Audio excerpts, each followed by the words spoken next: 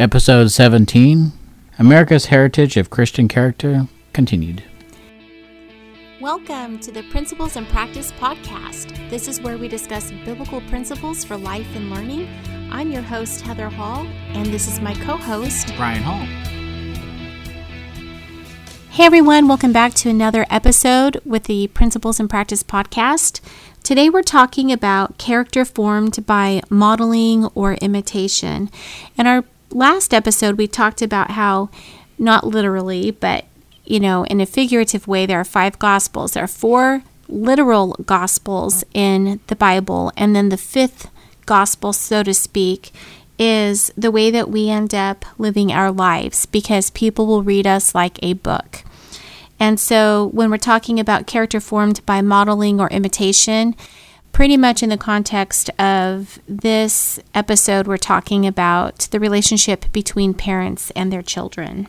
So our opening Bible verse is from 1 Corinthians 4:16, and it says, "Wherefore I beseech you, be followers of me." It's very important to consider our own conduct and our own internal workings and the outer workings from that when we're raising our children. They say that character is formed to a great degree by the age of 6. So the earlier that we start modeling for our children Christian self-government and Christian self-character, the earlier we have the opportunity to make a positive impact for our children. So whose responsibility is character formation? Well, we're going to read from Teaching and Learning America's Christian History on page 3, and Rosalie Slater says, "There are few statements today about the opportunity and the obligation of a Christian home in a republic. Yet there is no single element in America which contributes more significantly to the success of Christian constitutional government. It is in the home where the foundations of Christian character are laid. It is in the home where Christian self-government is learned and practiced. Yet the Christian American who is aware of the particular challenges to America's Christian character and to the constitutional form of government still inclines to political education outside the home. Thus, while parents are active politically, educationally, religiously, it becomes necessary for other agencies, the school, the church, the community, to pick up the responsibility for making home the first sphere of government to the republic. Needless to say, they cannot substitute when only the home can provide." So our answer is, obviously, that parents are responsible primarily for the character formation of their children. So Ephesians 6:4 talks about parental training, and it says, "And you, fathers, do not provoke your children to wrath, but bring them up in the training and admonition of the Lord." So we look at the phrase "bring them up" in the Greek, ektripho. I'm sure I messed that up, but we'll try that anyway. And it means to rear up to maturity. And then the word training is paideia in the Greek, and that means education and disciplinary correction. And then you have admonition as nouthesia in the Greek, and that's calling attention to by mild rebuke or warning. All right, so admonition is a vocabulary word that we can look up using Webster's 1828 dictionary. Again, this is because Webster's 1828 is the only biblical worldview dictionary that we have. And the definition of admonition is gentle reproof, counseling against a fault, instruction in duties, caution, direction. Webster references Titus 3 and 1 Corinthians 10. In church discipline, public or private reproof to reclaim an offender, a step preliminary to excommunication. So you might ask a question, when should we be teaching and training? And the answer is always. Deuteronomy 6:4-7 covers this pretty clearly. It says, "Hear, O Israel, the Lord our God, the Lord is one. Love the Lord your God with all your heart, with all your soul, and with all your strength. These commandments that I give you today are to be on your hearts. Impress them on your children. Talk about them when you sit at home and when you walk along the road and when you lie down and when you get up. And here are a couple of other Bible verses that talk about the importance of obedience and Christian self-government. Proverbs 27:17 says, "As iron sharpens iron, so a man sharpens the countenance of his friend." So while we're training our children, while we're teaching them, there's iron sharpening iron. I think most parents can relate to how our children will challenge us in what we say or what we believe, and that helps us to be sharpened. And then when we're coming to our children and we're teaching them and we're training them, then we're helping them to be sharpened as well. And then in Proverbs 27:5-6, it says, "Open rebuke is better than love carefully concealed. Faithful are the wounds of a friend, but the kisses of an enemy are deceitful." Again, we can see an application between the parent and the child with this. We don't want to be, loving them so carefully that we conceal our love by not openly, being open with them to rebuke them when it's necessary. But I would say that, we still follow scripture that talks about doing this in private. We don't want to make our children feel ashamed or embarrassed in front of other people when we need to talk with them about something. So I would say that open there is talking about being open with them about what needs to be done. Mm-hmm. All right. So of note, the title of this episode has to do with America's heritage of Christian character. We're going to wrap that idea back around to looking at some of our history as a nation. We're going to look at key individual George Washington. From the book The Making of George Washington, written by William Wilbur, there's this dialogue that is given to us. Mary Washington was asked, "Name the lesson you tried hardest to teach George." And she replied with, "To obey." "How was he to obey?" the person inquired. And Mary replied with, "Accept corrections thankfully."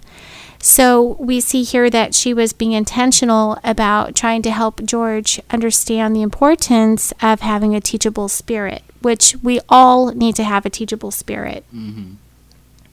We can see the fruit of his upbringing when we look at his rules of civility. This has to do with not only the character that George Washington was brought up with, but how it was the making of him as a man.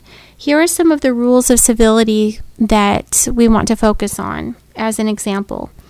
He said, "Every action done in company ought to be with some sign of respect to those that are present. Show nothing to your friend that may affright him.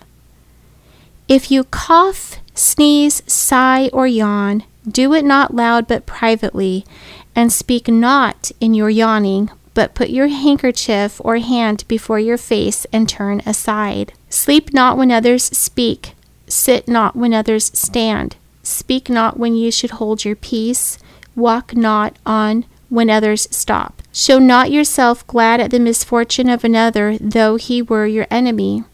Let your recreations be manful, not sinful. Labor to keep alive in your breast that little spark of celestial fire called conscience." In America's history, there's a school called Appleby Grammar School, and they adopted 108 rules, and those were some of the rules that they passed on and taught to the students in their school. So these were hopefully reinforced by the parents in their homes, but it's important to note that historically in America, character was taught to students in our schools. So when we look how character is formed, we're going to be looking from the inside out. So if you look at Proverbs 4:23, keep your heart with all diligence, for out of it spring the issues of life. And then also in Romans 12:2, you have, and do not be conformed to this world, but be transformed by the renewing of your mind, that you may prove what is that good and acceptable and perfect will of God. So a great way to go over these verses with your children is to create a T-chart and label one side, like the left side internal, and then the right side external. And you can break down the verses in these ways. For Proverbs 4:23, the internal part is your heart, and then the external part is the issues of life. For Romans 12:2, the left side under internal would be transformed. That's something that happens on the inside when Christ is working in us. And then it's done by the renewing of your mind. That's also internal. So your children would write those notes down on the left column under internal. And then for Romans 12:2, the external, the outer working of the work that Christ is doing internally, is then you will be able to test and approve what God's will is. So whenever you're going through Bible passages with your children, again, the T-charts are an excellent tool, and you can break it down and say, what are the internal parts that he's teaching us about? What happens inside when Christ is working in us or in nations? And then what are we looking at when, what those outer workings are from him working within us? And then just take those notes down. And then while they're doing this, while they're actively involved, then they start to form convictions from their learning. And that's what we want in order to help shape their character. So we're looking at a principle approach way to life and learning is the way we think. And this is all biblical. So when we're looking at what is exalted the most before an individual, that has to do with their theology. And out of that is what they tend to think about most often. And those are assumptions that they have about life or others. And then out of that, the way that they think, the way that an individual thinks has to do with what they meditate on and reflect on. And then out of that, habits are formed. We're going to act without thinking about certain things because we have a conviction about them based on our theology, our assumptions, our meditation or reflection on the word. And then that outer working is seen in our habits.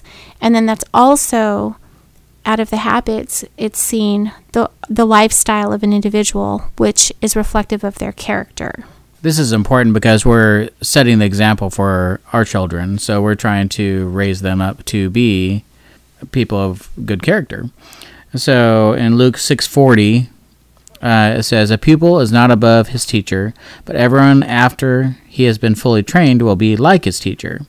So as we raise our children up, and people that we put in front of our children would be like a Christian teacher or anybody influence for our children, you need to choose those authorities carefully because they're going to be helping to form the character that is going to be going forward in the world, and they're going to be leaders in our churches, going to be leaders in civics and everywhere else in life. So in Teaching and Learning American Christian History, in pages 215 and 216, it brings up some good points about education and applications. So anyway, education and balance should have pressure and encouragement to build character. And we need to point out and exalt good character as much or more than we point out and condemn bad character.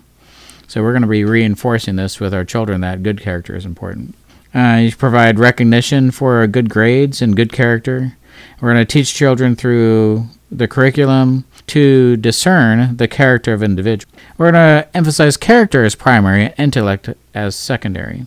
And this can be done in any of the subjects. And when we go through literature studies, we always look at the character of the individuals as we go through them. It's super important to note that, and you'll see this if you start studying providential history, you'll start seeing how the internal working of Christ in men has had an outer working in civics. So there is an application of civil government when we're talking about Christian character. From Dr. Elias Boudinot, I'm guessing. How to pronounce that? Is it French? I'm going to guess that it's French and it's pronounced Boudinot. He was the first president of the American Bible Society from 1816 to 1821. In the Christian history of the American Revolution, it talks about, he said, good government generally begins in the family, and if the moral character of the people once degenerate, their political character must soon follow. I think that that's true of both how people end up voting, but also it's true of people who end up in positions within civics. Continuing with the idea on the importance of character and civics, Abigail Adams wrote to Mercy Warren, and she wrote from Braintree on November in 1775. Abigail said to Mercy Warren, I am curious to know how you spend your time. 'Tis very saucy to make this demand upon you, but I know it must be usefully employed, and I am fearful if I do not question you, I shall lose some improvement which I might otherways make. A patriot without religion, in my estimation, is as great a paradox as an honest man without the fear of God. Is it possible that he whom no moral obligations bind can have any real goodwill towards man? Can he be a patriot who by an openly vicious conduct is undermining the very bonds of society, corrupting the morals of youth, and by his bad example injuring the very country he professes to patronize more than he can possibly compensate by his intrepidity, generosity, and honor? The scriptures tell us righteous men exalteth a nation. And this is an excerpt taken from L.H. Sigourney's Letters to Young Ladies. Another document from our history comes from Samuel Adams in a letter to James Warren dated February 12, 1779. And in this letter, Samuel Adams is talking about how virtue is needed. He said, a general dissolution of principles and manners will more surely overthrow the liberties of America than the whole force of the common enemy. While the people are virtuous, they cannot be subdued. But when they lose their virtue, they will be ready to surrender their liberties to the first external or internal invader. If virtue and knowledge are diffused among the people, they will never be enslaved. This will be their great security. So let's talk about that a little bit when it comes to parenting and also setting the example for our children. A lot of times there are Christians that will shrug off certain content or usage of words in film or music or cartoons or literature, and they'll say, well, we're all adults here. We already know, the moral standard that God has for these things. It's okay. We're not going to model it ourselves. Well, we have to be careful for ourselves and for our children because Scripture is very clear that bad company corrupts good character. Behind every book, behind every script for a film or a cartoon or audio drama, or every lyric that's written by a musician are individuals that have a certain worldview. If it's not a biblical worldview, we have to pause and ask ourselves, is this going to be then good company that I'm keeping with? I'm not going to limit it to just what we take care to put before our children. We need to be modeling as well the standards and living it out. Another thing that I want to say about this is that a lot of times parents don't make the connection to attitudes or difficulties that they're facing with their children to what it is that they let them read or listen to or watch. Obviously, we're all born of a sin nature, so there's the flesh to battle with as it is. But again, there's the warning from Scripture about the company that we keep. And bearing in mind that all of these things have company behind them, individuals behind them, and it's how we're spending our time with the content that these people put out, it can corrupt us further. So we want to take care to nurture our own Christian character as well as our children's. When we do, then we have an outer working that we see in our own lives, and that also translates over to our nation, like Samuel Adams was writing about. So how should man be controlled? This is a question that comes up just in general conversation for a lot of people. If you take a T-chart and you label the left side sinful, prone to evil, and then the right side basically good. These are dichotomies when we're looking at worldview. A Christian will recognize that a person is born sinful and prone to evil. And an atheist will look at everyone as being basically good. So the solution that Christians see, because we understand that all individuals are born sinful and prone to evil, the solution to being controlled is internal regeneration because of Christ.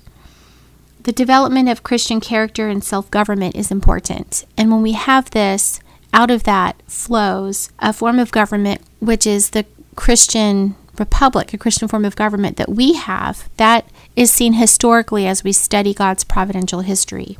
However, in a pagan society, you're going to have people that will say, well, everyone is born basically good, and they're going to make choices that are good in their own sight.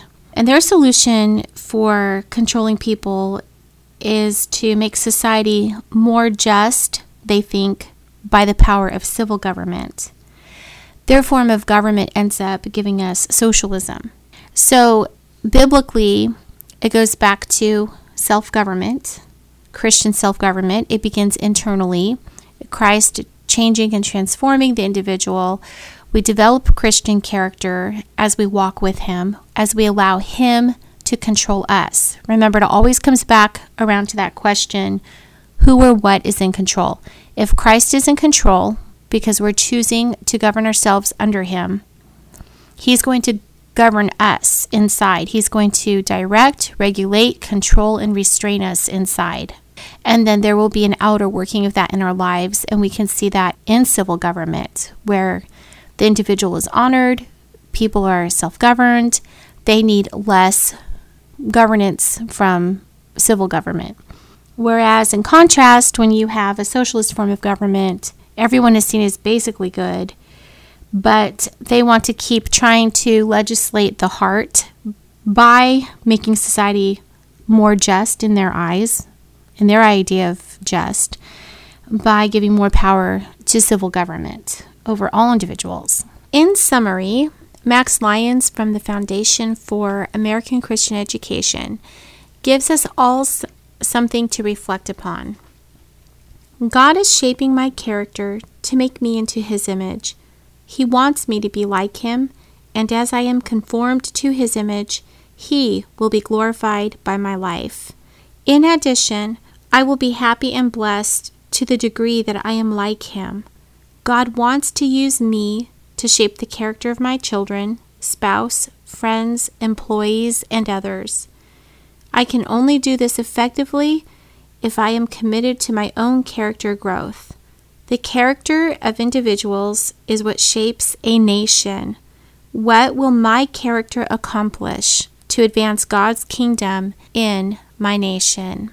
Well, everyone, thank you so much again for joining us for these podcasts. We really appreciate it and value each of you, and would still like to continue encouraging you and going out and teaching at least 10 others and then encouraging them to do the same. God bless, and we'll see you next time. As always, if you're looking for additional resources or support, you can visit our website at parentalacademy.com, check out our shop and our blog, and you can also find us on Facebook at Christian Homeschooling with Bible Principles, also on Instagram under Parental Academy. Thanks so much for joining us. All right, well, this is Heather Hall. And this is Brian Hall. For Christ and His glory.